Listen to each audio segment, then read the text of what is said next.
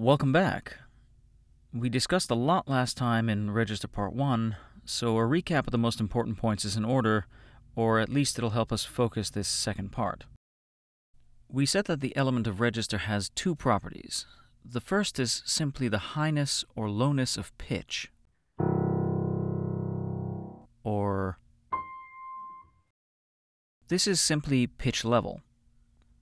The other property of register is that the range of these pitches from high to low or low to high isn't just a continuous drop or rise of pitch. The range is divided by smaller ranges of 8 pitches we call octaves, and these 8-note ranges are in some sense recognizably similar to each other. If, for example, I play an 8-note scale at the bottom range of the piano,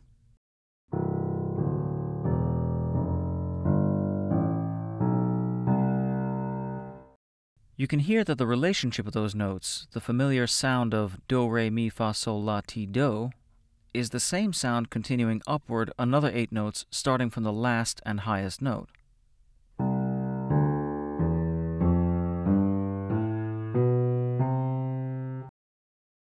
The relationships between the notes have to be analogous or equal, higher and lower, for the scale to be recognizable. The only difference between them is that with each one, the scale is pitched higher. Otherwise, they're the same. This sameness we call octave equivalence, the second property of register. We can further subdivide this second property and describe it another way. If the octaves sound exactly the same, starting from any C upward to the next C, do, re, mi, fa, sol, la, ti, do, or to use the English spelling C, D, E, F, G, A, B, C, it means that all the C's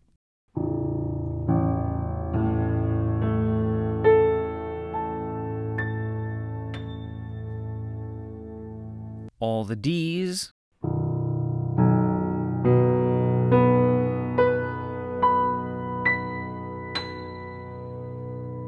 all the E's, all the F's, all the G's, all the A's, and all the B's are also in some sense heard as the same notes, or rather the same note an octave higher and higher and higher. Their similarity means that they fall into a class together across all the octaves, so we categorize them as pitch classes. The C's as a group are the pitch class C, the D's the pitch class D, and so on with the others. In other words, if we were to express octave equivalence going by one note at a time as opposed to all the notes of the octave, we get 7 pitch classes. 7 and not 8 because both C's are part of the same pitch class, so we don't count them twice. If we put all 7 pitch classes together, we get a hypothetical single octave, naturally, because pitch class doesn't distinguish between the pitch level of the note, whether it's this C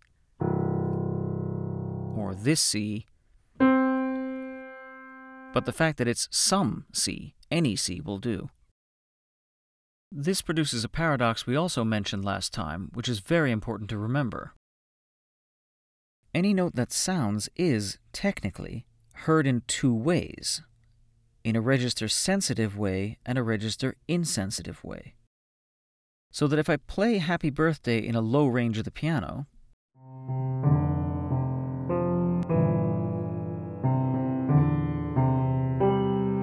and then play it higher,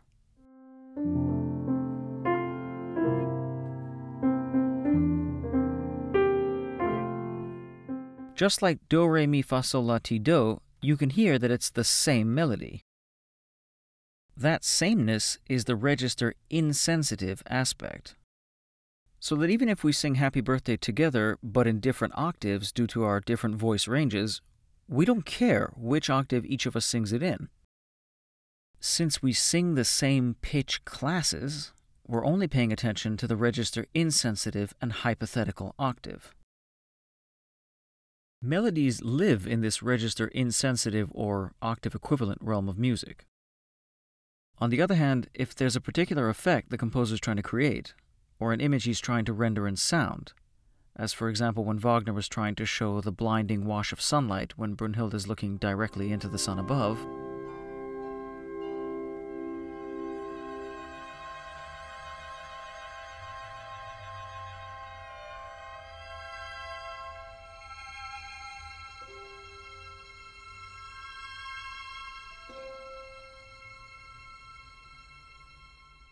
the exact octave or register is important, and it's therefore register sensitive. Of course, we would recognize the music if it were played in a lower octave too, because all the notes are part of one pitch class or another, but it's the pitch level, the first property of register, that counts here. It has to be pitched high for the effect to come out right.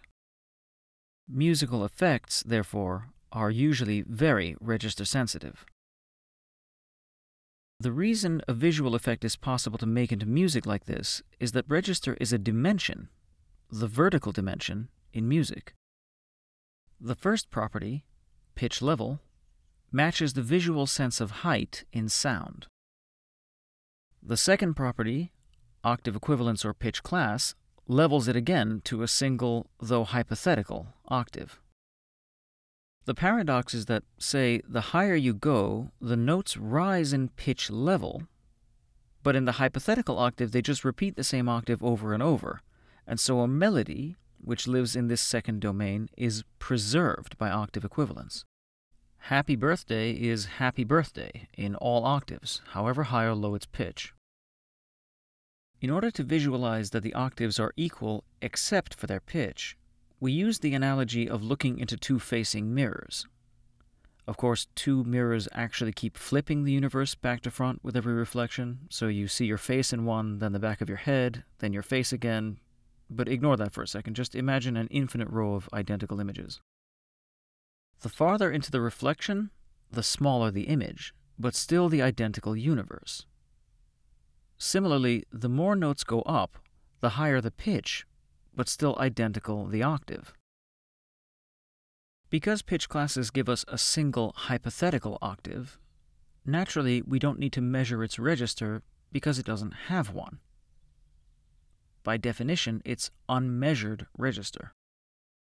But if we go by pitch level, we do need to specify which octave we're talking about. In classical music, there are 7 octaves in the range of the highest to lowest instruments of the orchestra.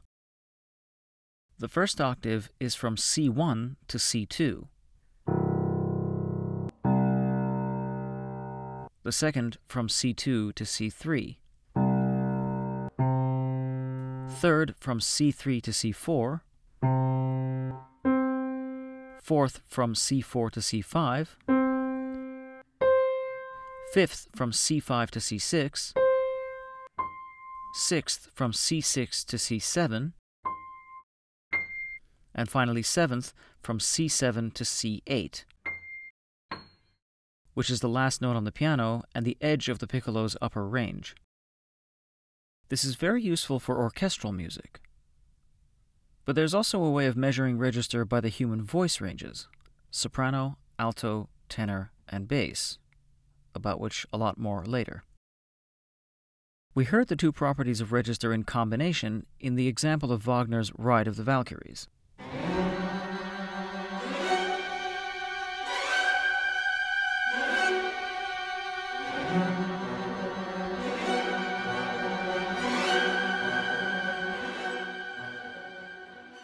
The string motif is register sensitive, as the dramatic effect comes from repeating it up the octave twice.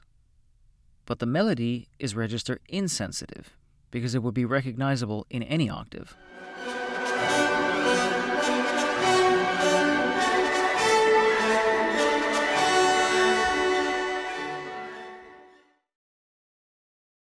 That's a summary of the technical points we discussed last time. Let's continue. Speaking of summary, something else is happening when Wagner repeats a motive in different octaves in the Ride of the Valkyries. By playing the motive in different octaves, the whole register space is being articulated like a preface or introduction. In musical grammar, it's saying, this is the range the music is going to be in. The same thing happens when pieces are finishing, in their codas. Running through the full range grammatically summarizes what came before, as though saying, we're closing up the sound space.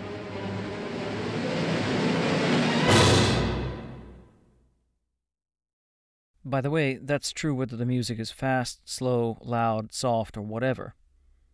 It happens in many contexts because register is also used as an element of form. Even Debussy's Clair de Lune does this at the end.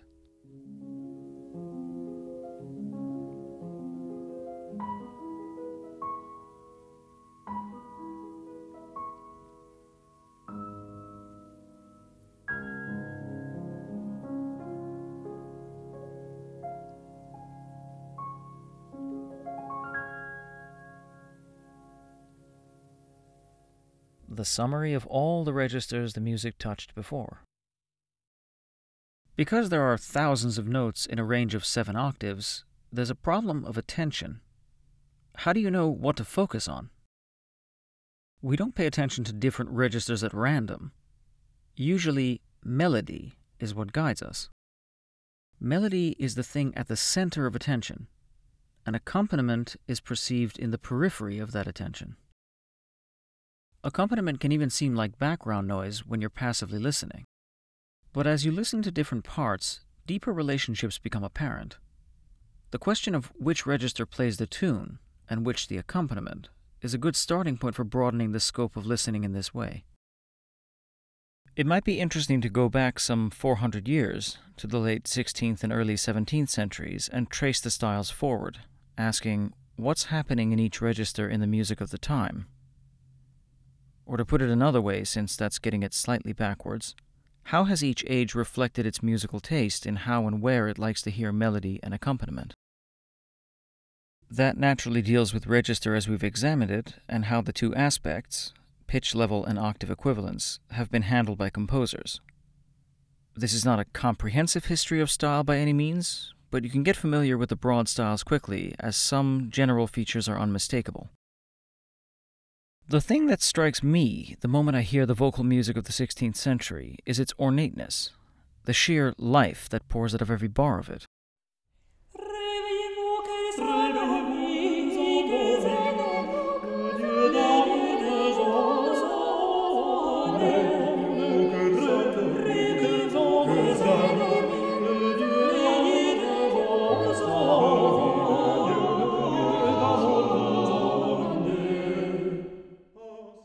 That's the sound of 16th century France's most brilliant and charismatic church composer, Clément Jeanquin.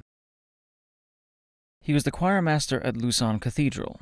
He led a scandal-ridden life, was fired from his position because of his relations with, quote, women of ill repute during Holy Week, and though he was by turns imprisoned, punished with fasts, and excommunicated, he was apparently an indomitable personality, too talented to be ignored or kept from the priesthood. He was the main exponent of a French genre known as the chanson, a song written for several voices on a secular text, one of the most celebrated of which we just heard. It's called Le Chant des Oiseaux, the Song of the Birds, and that was its first verse. It's full of humor, and like a lot of chansons, the text is rich in double entendre and gets richer still by the way he sets it to music. It's about spring calling birds into the mating season. Connotations are everything here, and so much of it is untranslatable from French. Each verse has a different bird making its song, and there's perhaps a thinly veiled reference to the sexual lives of certain individuals. I'm still trying to figure that out, but the first stanza runs something like, quote, "Wake up, you hearts, still fast asleep. The God of love calls you. On this first day of May, the birds will do wonders. To put all dismay out of your mind, uncover your ears, and faridadidon, you'll be all joy, for the season is good." End quote.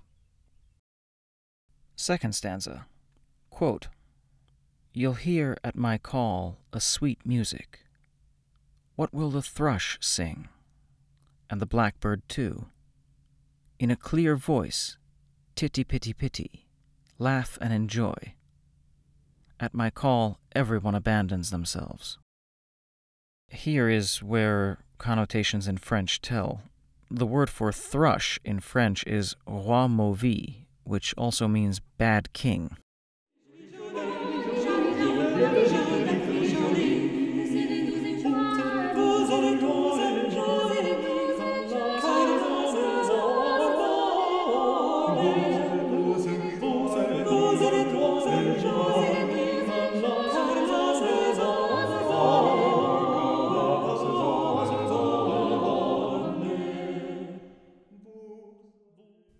There's a soprano, alto, tenor, and bass, one voice to each register. Who sings the melody here and who the accompaniment?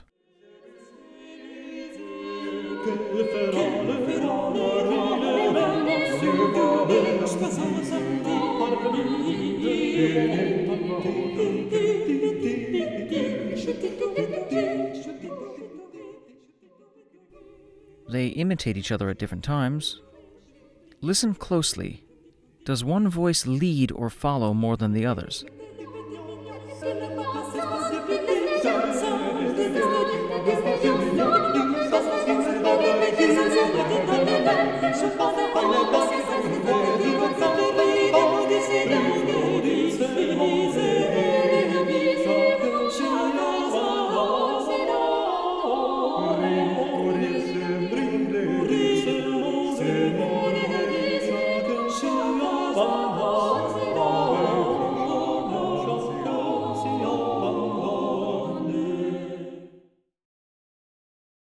There's no melody in one voice and accompaniment in the others.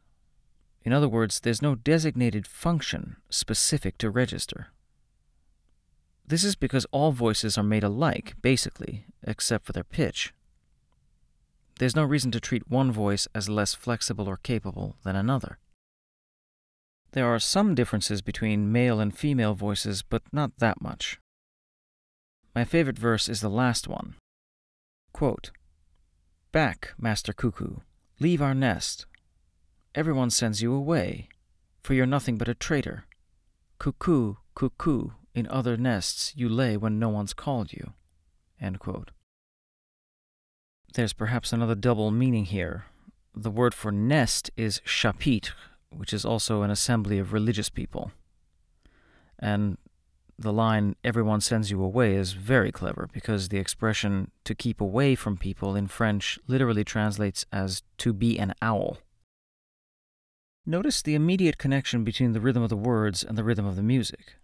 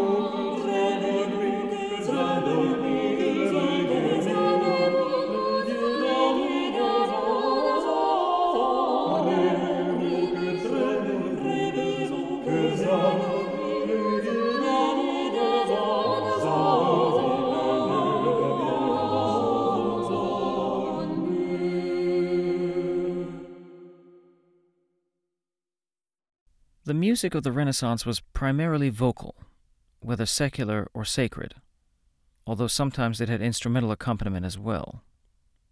This independence of voices was a representation of perfection, an ideal inherited from the Church. The voices are totally untrammeled by any hierarchy of roles with respect to their register. This is especially true in sacred music for the Mass. In this particular art, music reached the zenith in the late 16th century. At the summit of the church ideal sits the Italian composer Giovanni Palestrina, and his most famous piece is the Pope Marcellus Mass.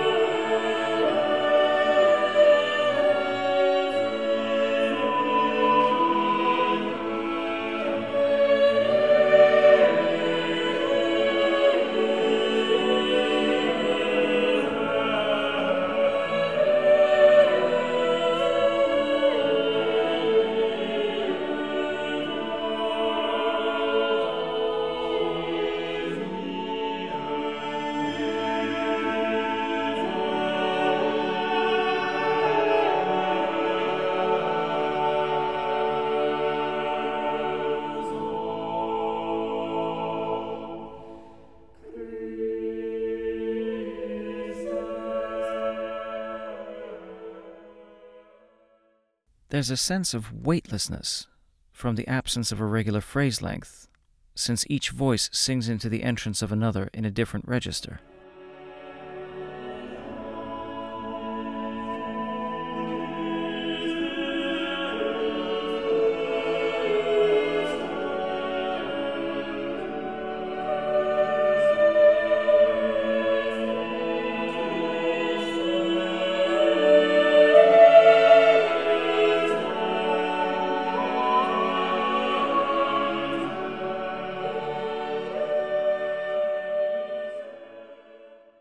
Palestrina's music especially glows with the otherworldly sound made of this uniformity, where each voice sings its own melody in its own register, in a rhythm free and independent from the others, but in harmony with them. It contrasts in this sense very sharply with the sound of Janquin's chanson, and the sincerity of religious feeling in it is still audible 5 centuries later.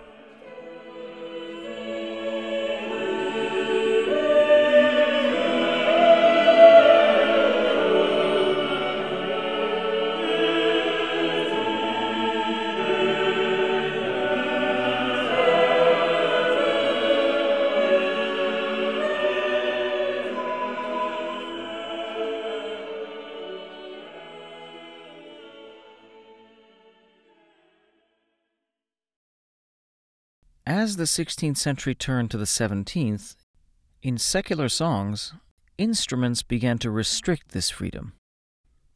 The bass voice was increasingly doubled by a stringed instrument and another instrument that could play harmonies, like a lute, guitar, organ, or keyboard instrument.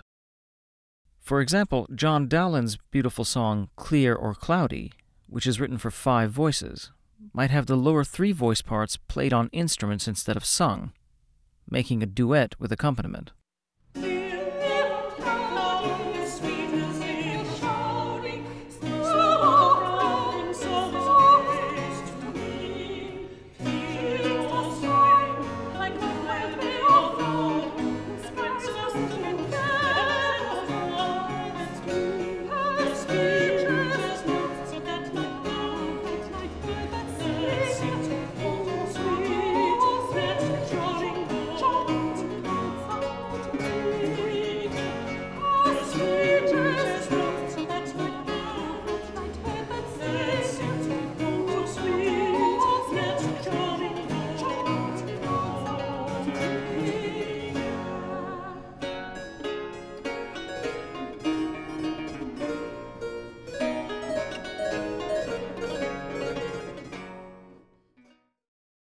Two singers, a soprano and alto, sing naturally in the soprano and alto registers, while instruments play all the bass ones. This sound is the signature of the early 17th century, a primarily vocal music with one or more such instruments playing the lower parts. It's the germ of what becomes the Baroque style. But this means the music in the bass begins to sound less and less like vocal music, especially when composers start writing directly for instruments. Unlike voices, instruments are not made alike, and more things than just pitch and range separates them. There is every reason why one instrument can play something more flexibly or easily than another. So writing directly for instruments begins to influence how songs are written. For example, another type of secular song for several voices that had flowered in the 16th century was called the madrigal. Madrigals were an Italian specialty, influenced by the French chanson as well as developing alongside it. But now in the early 17th century, Claudio Monteverdi's madrigal Zefiro Torna is written originally for 2 voices and instrumental accompaniment.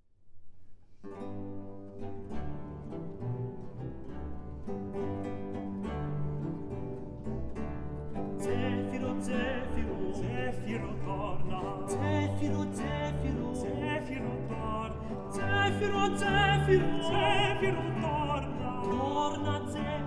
torna, torna, torna, Zefiro, Zefiro, torna, vidi suoni argenti, va grato, vidi suoni argenti,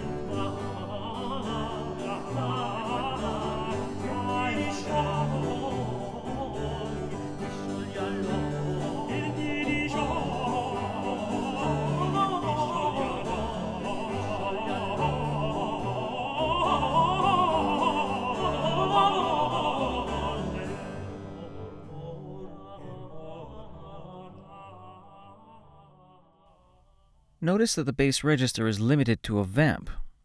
It repeats the same 4+4 period over and over, an idea that comes from instrumental music. 1, 2, 3, 4. 1, 2, 3, 4.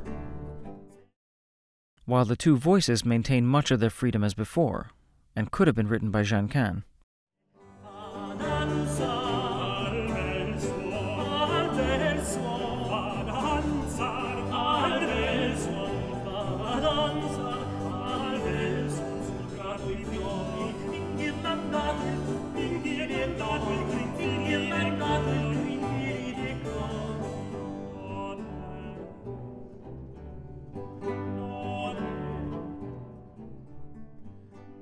More importantly, accompanied by instruments already means that there's a supportive and leading role. There's accompaniment in the bass and melody in the treble. Appropriately, it's in this age that opera was born, by the combined efforts of composers Monteverdi, Jacopo Peri, and a few others. The first operas were attempts to reconstruct ancient Greek theater. These magical composers wrote on the assumption that Greek drama was sung rather than spoken. Hence, much of the first complete opera that has survived, Monteverdi's Orpheus, sounds exactly like madrigals and shares its register concept.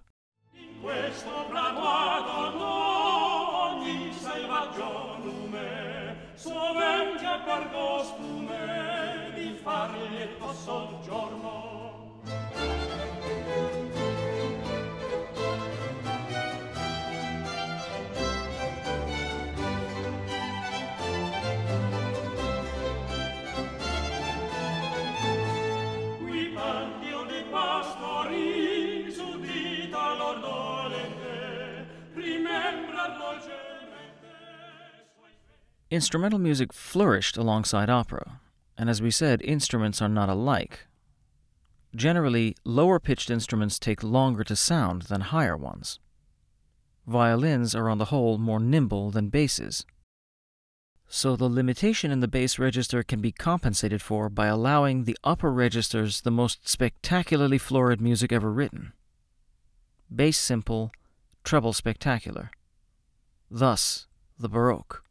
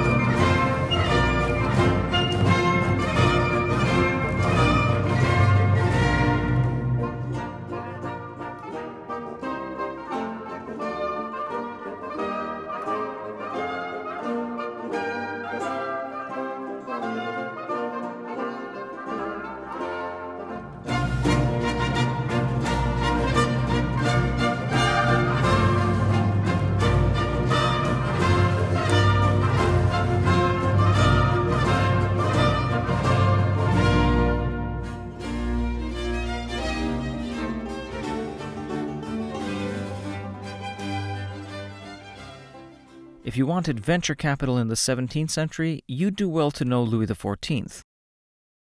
That's the sound of his personal composer and one of my favorites, Jean-Baptiste Lully. All composers for most of classical music's history were subjects of a monarch or dignitary. The word subject means literally throw under, a servant.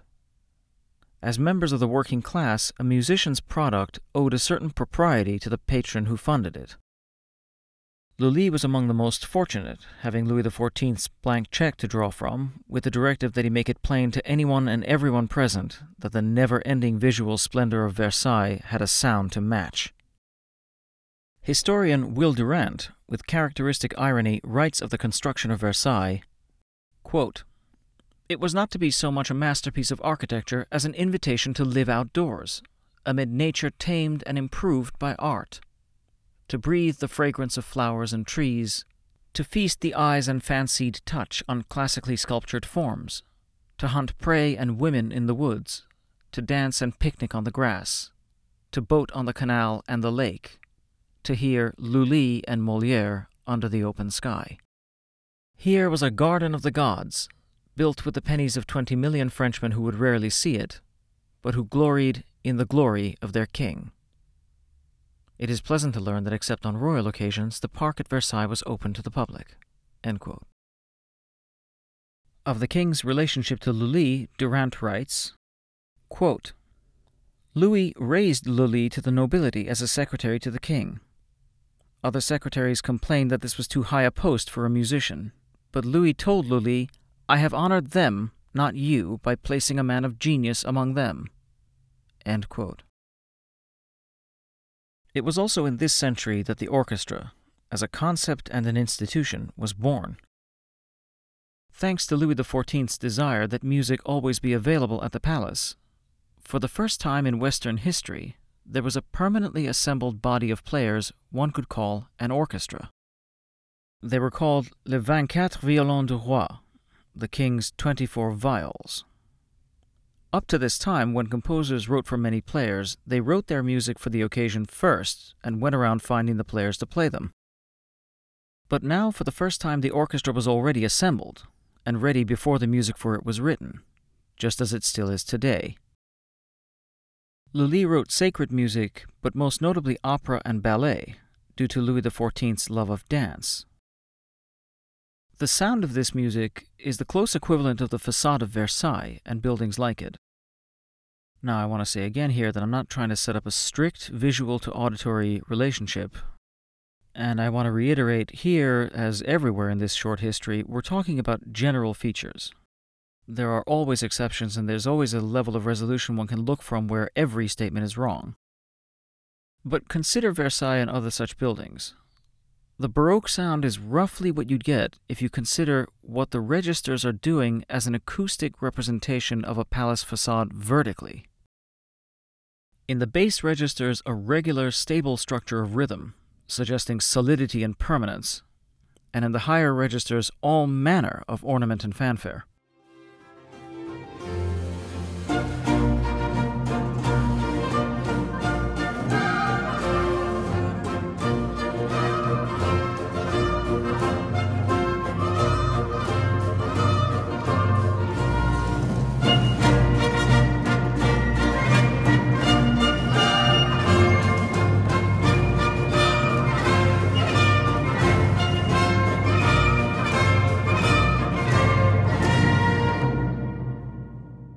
Lully would conduct this music with a huge staff, which he'd pound on the floor, keeping time. Will Durant again. Quote, "Everything prospered for Lully till 1687. Then, while conducting, he accidentally struck his foot with the cane that he used as a baton. The wound, maltreated by a quack, developed gangrene, and the ebullient composer died at the age of 48. French opera still feels his influence." End quote. Naturally, other dignitaries throughout Europe imitated this orchestra at their courts, and it gradually became standard. Louis XIV is gone, but the orchestra remains, and, alas, still requires a king's check. If songs, chansons, madrigals, masses, and the like were the dominant forms of the 16th and 17th centuries, the dominant form of the 18th century Baroque was the fugue. Into the middle of the 18th century, when it counted most, as in church music, the ideal was still perfect independence and equality in all the parts. A fugue, as the name suggests, is 2, 3, or 4 short melodies that, quote, run away, passing from one voice in one register to another. A great example being Bach's Magnificat in D.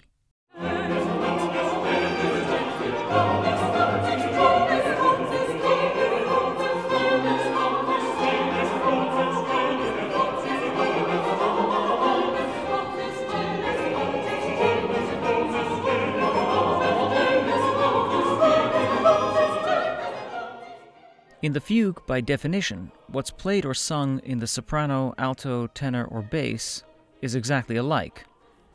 The short tunes will appear in the low register, say, as a bass, then again high register as the tenor, low again as an alto, and high again as the soprano.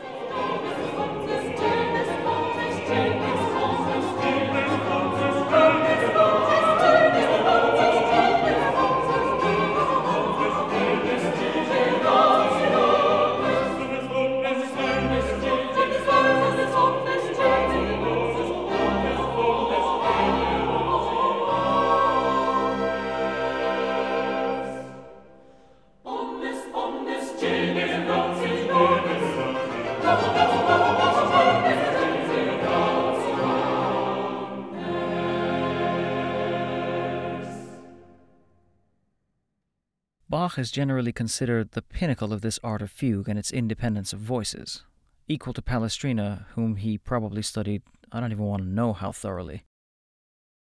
Each part is as independent as anything in the vocal music of the 16th century.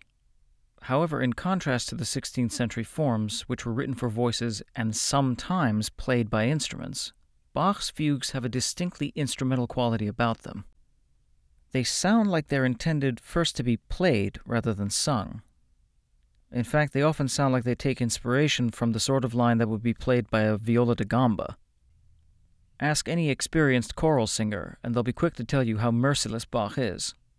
His endlessly curving lines frequently don't leave them a moment to breathe. Bach died exactly in the middle of the 18th century and in the middle of the year, on the 28th of July, 1750.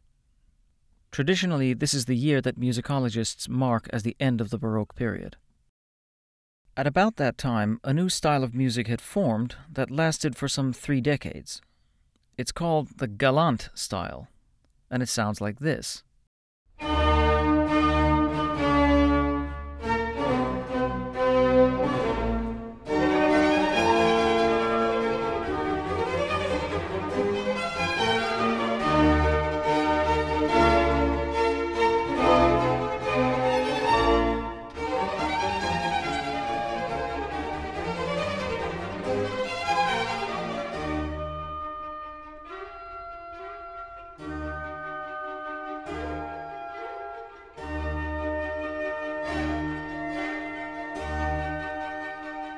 It's the world of easy listening.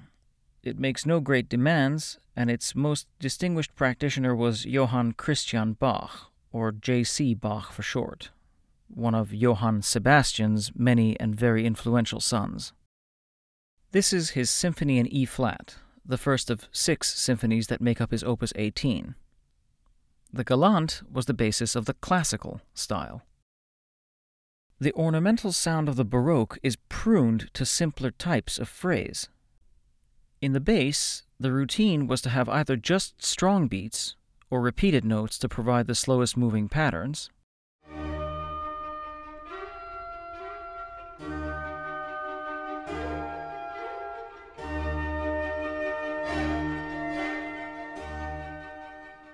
In the middle, like the tenor or alto registers, a shivering sound usually provided a faster motion.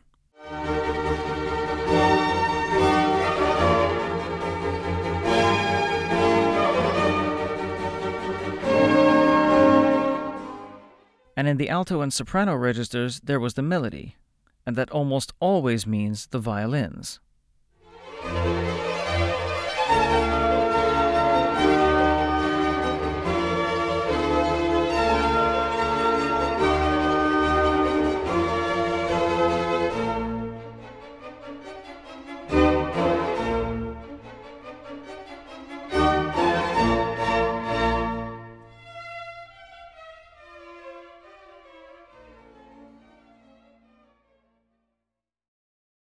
Already from the songs and madrigals of the 16th century to the 17th, you can sense the registers beginning to solidify in terms of what kind of music is written for them.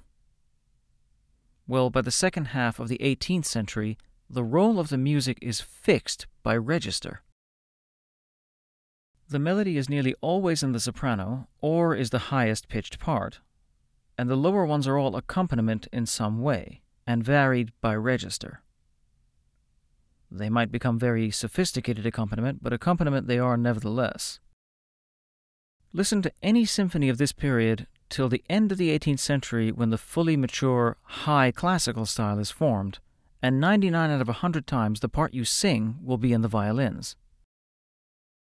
Like all composers in the late 18th century, Haydn and Mozart almost exclusively have their melodies in the highest register sounding, and their accompaniments are all variations of types established by the Galant. Of Haydn's 104 symphonies, only 1 or 2 of them begins a melody in a low or middle register, with something like accompaniment above it, and only for a short time. At the end of his career, when he was writing his Symphony No. 100 for London, this is still the sound.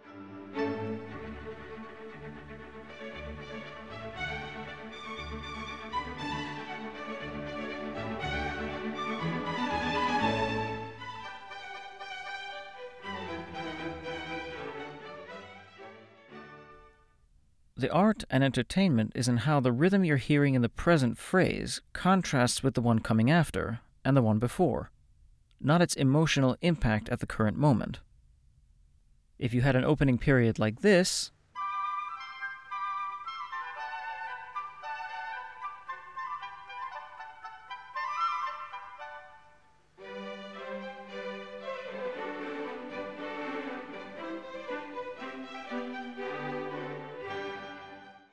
the point is to hear how its parts are split up, churned, repeated, and altered.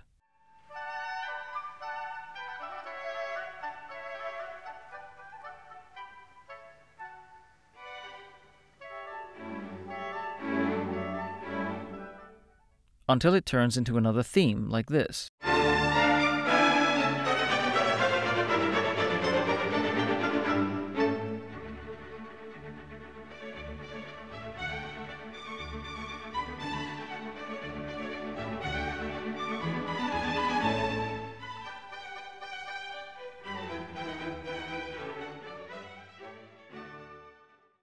This is the high classical style, and its richness is in its phrase flexibility. Its purpose, if it has one, is the clever manipulation of the phrase. In order to accommodate this, on the whole, the kind of music in each register remains the same. In other words, the classical style restricts the role of the registers but liberates in the area of phrase and period, or the horizontal dimension. It's a great arrangement of things and you can't exhaust it. Everything in it, vertically and horizontally, reflects the Enlightenment age's love of proportion, balance, reason, poise, and order. Melodies are in the soprano where they can be clearly heard, and from there the lower the octave, the fewer the notes, so that everything above it resonates, to produce its iconic, consistently bright sound. You could say its unspoken motto is, if it's not Baroque, fix it in place.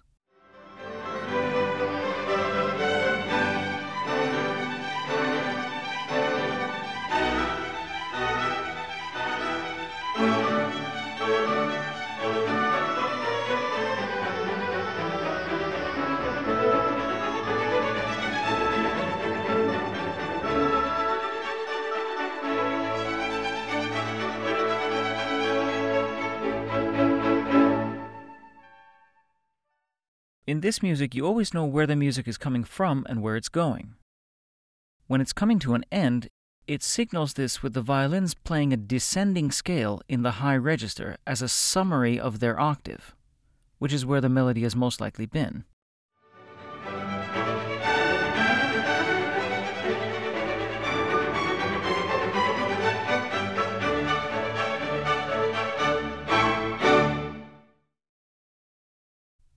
Again, these are general statements.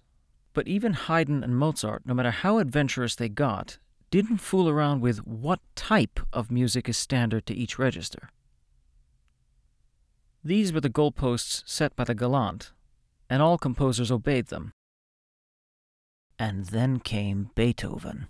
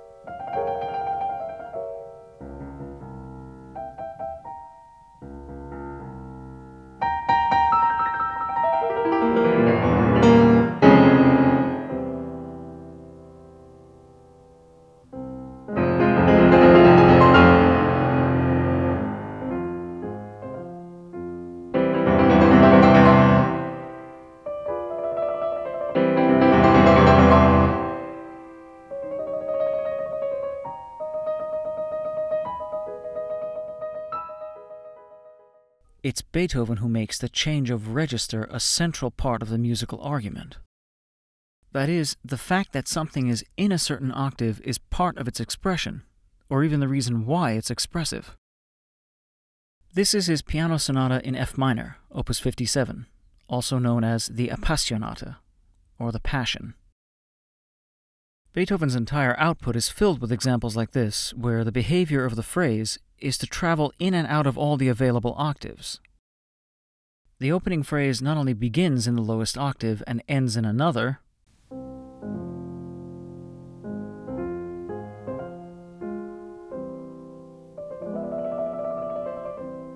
but one register is answered by another all the way through.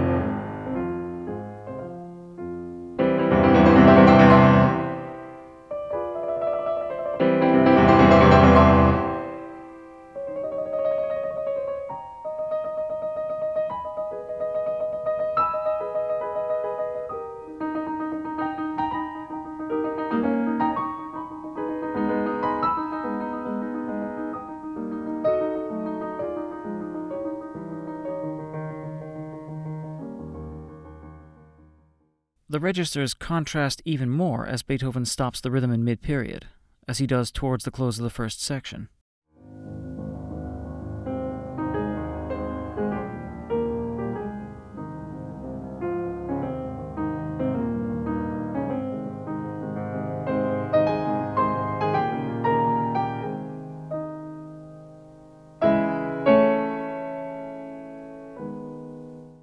The accompaniment is so low it's almost inaudible. Just as it was getting high enough to be heard, the phrase vanishes, leaving a suspended trill in the high register, which now dives almost the entire length of the keyboard.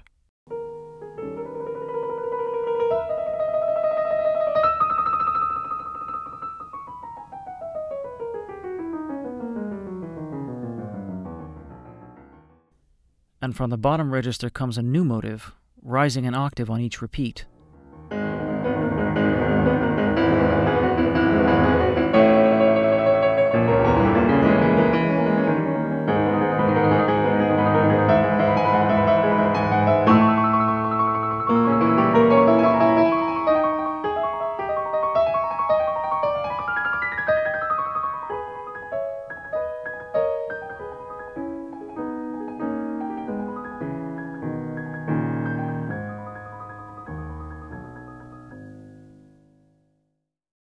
It's this repetition of phrases from the bass an octave higher and higher again that suggests a struggle for realization, as if they're trying to find the octave in which they can best sing out. This makes the drama. This is how Beethoven's music brings to mind the heroic and the tragic. The phrases of the melody have traversed some 5 or 6 octaves, from the trill that glided down the keyboard and the phrase that climbed back up with its rhythm of pum, pa pa pa pum, pa pa pa pum. In closing the section, this wide space of registers is summarized. The summary is a melodic fragment descending an octave every time, until only the highest and lowest notes so far played are left.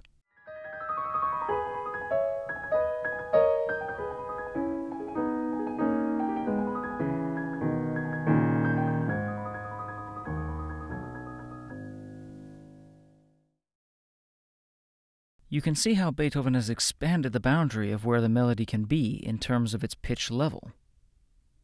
The generation before him kept it tightly in the high register. Hence, the register summary was at most a 1-octave scale. But because Beethoven is using all the octaves, their summary becomes likewise dramatic. A galant composer would never dream to write this way.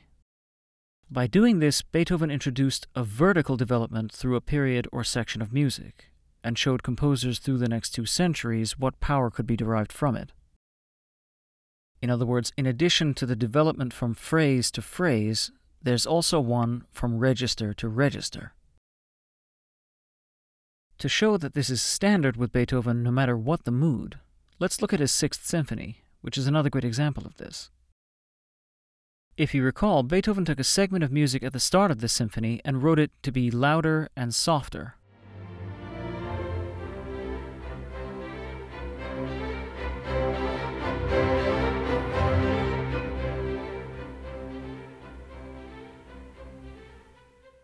and because it was the same exact snatch over and over, meant that only the dynamics gave the period any shape. You can plausibly associate the visual image of something coming closer and then distancing again in the crescendo and decrescendo. Dynamics, again, could be thought of as a third dimension of depth. What if you wrote a period changing the octave, that is, the register, with each repeat instead of the volume? That's what Beethoven does next. Here's the second theme.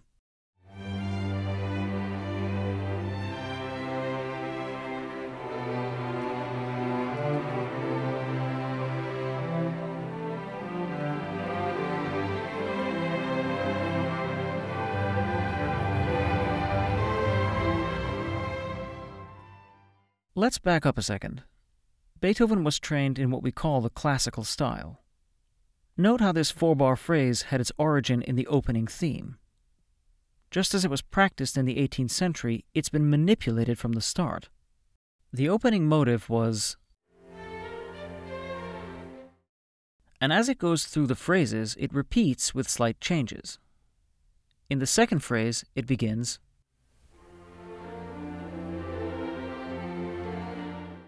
then it becomes a phrase itself by repetition.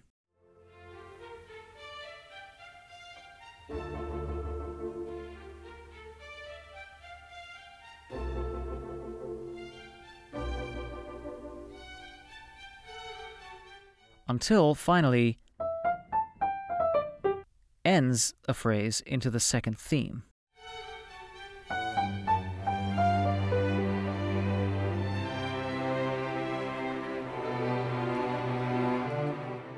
Now at the second theme, a classical composer would continue doing this, changing rhythm, splitting it up, etc. But Beethoven doesn't. He develops it by register, and of course instrumentation. The melody descends from the fifth octave of the orchestra to the fourth, to the third, to the second, or to put it another way, from the soprano to the alto to the tenor to the bass. Soprano, fifth octave. Alto, fourth octave. Tenor, third octave. Bass, second octave.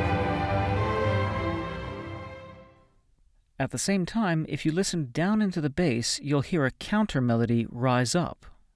It sounds like this.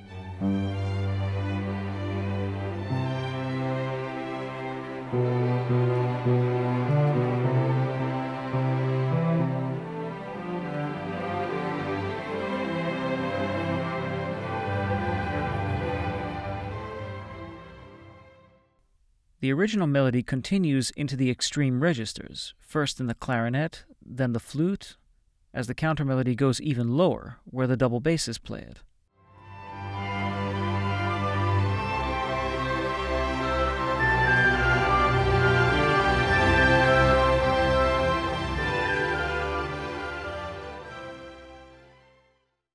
Imagine all this in the same octave. It would make just as little sense as that other phrase was if it was played all at the same volume, at the same dynamic. This is a perfect example of a composer making use of the register-sensitive and register-insensitive aspects. We recognize the melody as the same melody as it descends because of octave equivalence. But doesn't the melody's effect change subtly when it's played at a lower pitch level? One of the pleasures of this passage is the different shades of emotion it evokes each time it comes in a new octave. It's brightest at first, in the fifth octave, and gets more what? Well, use your own adjective. What does it suggest to you? Whatever it is, it's the same and not the same, moving and not moving.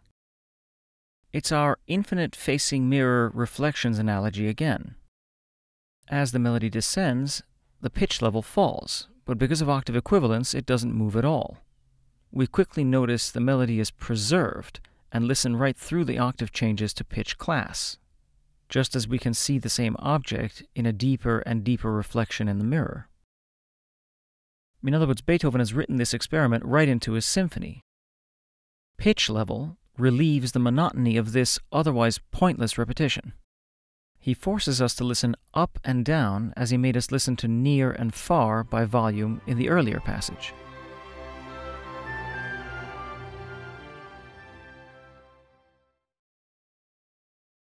We like to think that composers express themselves in their music, or should. So it's astonishing to think that nearly all of classical music, until Beethoven's time, references something totally external to its author and even to music itself. For example, Haydn's personality might be glimpsed in his pieces, but his music doesn't sound different from his contemporaries. It's just much better. But if he had a tragedy or a crisis in his life, we wouldn't necessarily know it from his music. We might glimpse it if an operatic scene he was writing got close enough to capturing the emotion he felt and provided an outlet. But the plain fact is he was a servant who wrote for the pleasure of Hungarian royalty and was generally happy to do so. Because music always aimed to please a monarch, archbishop, duke, or emperor and serve the vision of his reign or institution, it expressed emotions only appropriate to the formality of that domain. The fixed role of the registers in the classical style was part of this formality. It's a bit like the formal language in a letter when addressing a king, whatever the sentiment in it. With Beethoven, for the first time, that formality is audibly missing. When Beethoven had his most personal tragedy, his deafness, the music he writes at the time tells us intimately how he felt.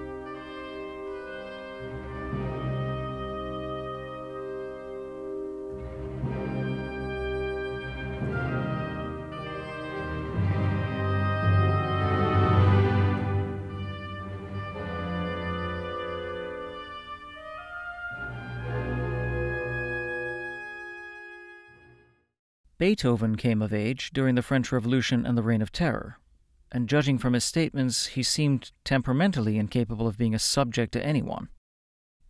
Listening to his music, no images of royalty, empire, palace facades, or anything of the kind comes to mind. Human existence and its inward life seem to be his subject. Not to go too deep into Beethoven's life, but if isolation brings on confrontation with the self, few composers in history have been as isolated in so many ways as Beethoven was. As a child, he was unhappy. As an adult, he was socially isolated because of his lack of grace and many off-putting eccentricities. Professionally, he was isolated partly because of his own rude demeanor and partly because of the jealousy of others, but also the still prevalent attitude toward musicians as servant-class people, while being without the secure patronage such as Haydn enjoyed. Romantically, he was isolated for many of the same reasons, and worst of all, due to deafness, he was isolated from the world of sound itself. To this is added the transition period in Europe during his lifetime, and the many forces of instability society exhibits at these times. Nietzsche, speaking about such isolation, says in his book Untimely Meditations, quote, "Wherever there are great societies with governments and religions and public opinions, where there is a tyranny, in short, there will the lonely philosopher be hated. For philosophy offers an asylum, an inner sanctuary. But here too lurks the greatest danger. These men who have saved their inner freedom must also live and be seen in the outer world. They stand in countless human relations by birth, position, education, and country, their own circumstances, and the importunity of others. And so they are presumed to hold an immense number of opinions simply because these happen to prevail. Every look that is not a denial counts as an assent. Every motion of the hand that does not destroy is regarded as an aid. These free and lonely men know that they perpetually seem other than they are. While they wish for nothing but truth and honesty, they are in a net of misunderstanding, and that ardent desire cannot prevent a mist of false opinions from gathering around their actions. The continual bitterness of this gives them a volcanic character. They take their revenge from time to time for their forced concealment and self-restraint. Such lonely men need love and friends to whom they can be as open and sincere as to themselves, and in whose presence hypocrisy may cease. The most terrible weapon against unusual men is to drive them into themselves. Yet, there are always some demigods who can bear life under these fearful conditions and can be their conquerors. And if you would hear their melancholy chant, listen to the music of Beethoven." End quote. After his first two symphonies, in which he more or less minded his manners in the old style, Beethoven wrote this third one while aware he was going deaf. The history of the dedication reveals the principles that inspired the new sound. He first called it Napoleon and dedicated it to the general. Upon hearing that Napoleon had made himself emperor, he angrily renamed it Heroic Symphony, to the memory of a great man. Thus it came to be called the Sinfonia Eroica. And with it the symphony changed forever. It was no longer a genre with gallant features that were shared in common property among European composers. Judging from the symphonies after Beethoven and the remaining 6 by Beethoven himself, the symphony was now a personal statement as well. Composers' symphonic efforts in the 19th century shows that whether succeeding or failing even to write coherently, each composer strived for a unique style and concept of his own. The funeral march, that is the second movement, which we just heard, hooks the listener in by what feels, to me, like a register tug. The violins begin in the middle, but before the first stress, the ear is yanked down into the first octave by the entrance of the double basses.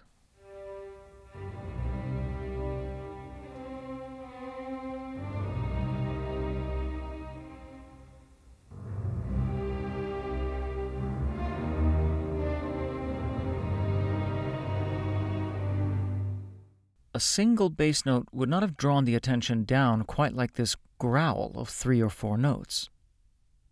What a contrast to the galant style's bass, which is only there to emphasize strong beats for the benefit of the motion of the phrase above it.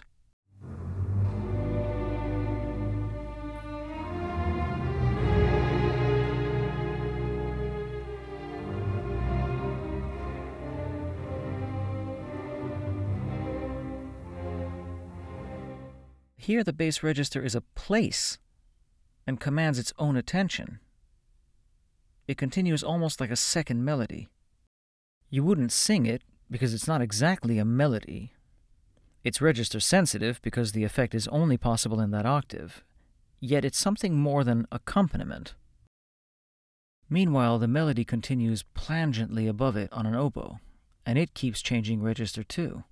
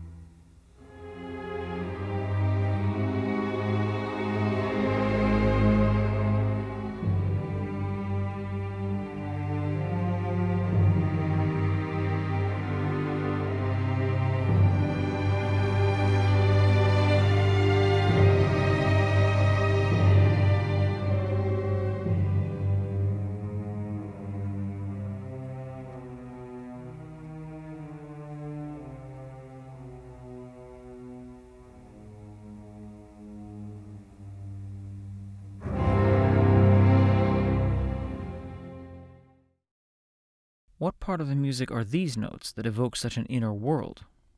Are they a melody or an effect? The sound has what seems like a miraculous combination of register-specific effect and register-insensitive melody.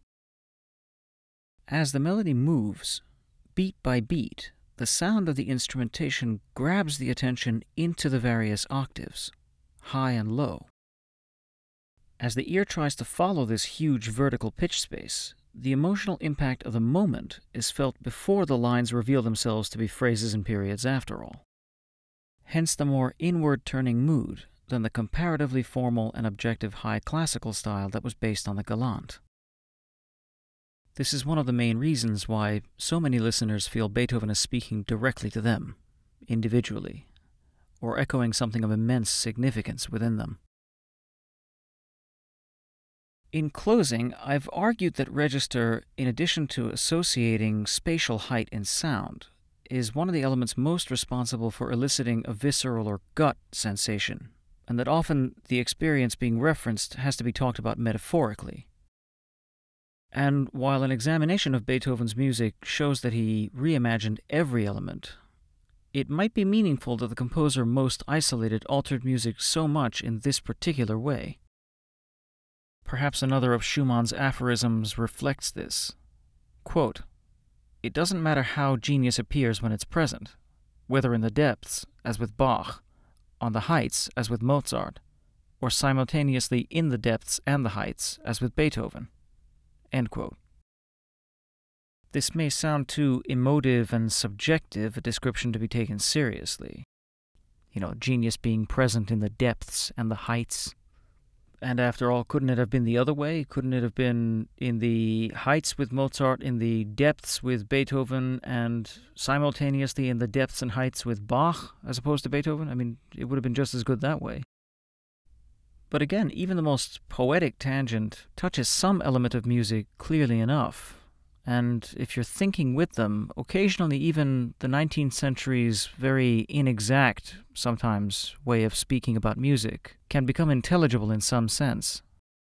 Isn't this at least in part referencing the influence of register in the three styles? From the dense mastery of Bach in the Baroque fugue to the treble-heavy classical style with its galant brightness, such as Mozart would write, to Beethoven's several-octave body of sound? In any case, things change quite a bit after Beethoven, and there's still more to discuss here.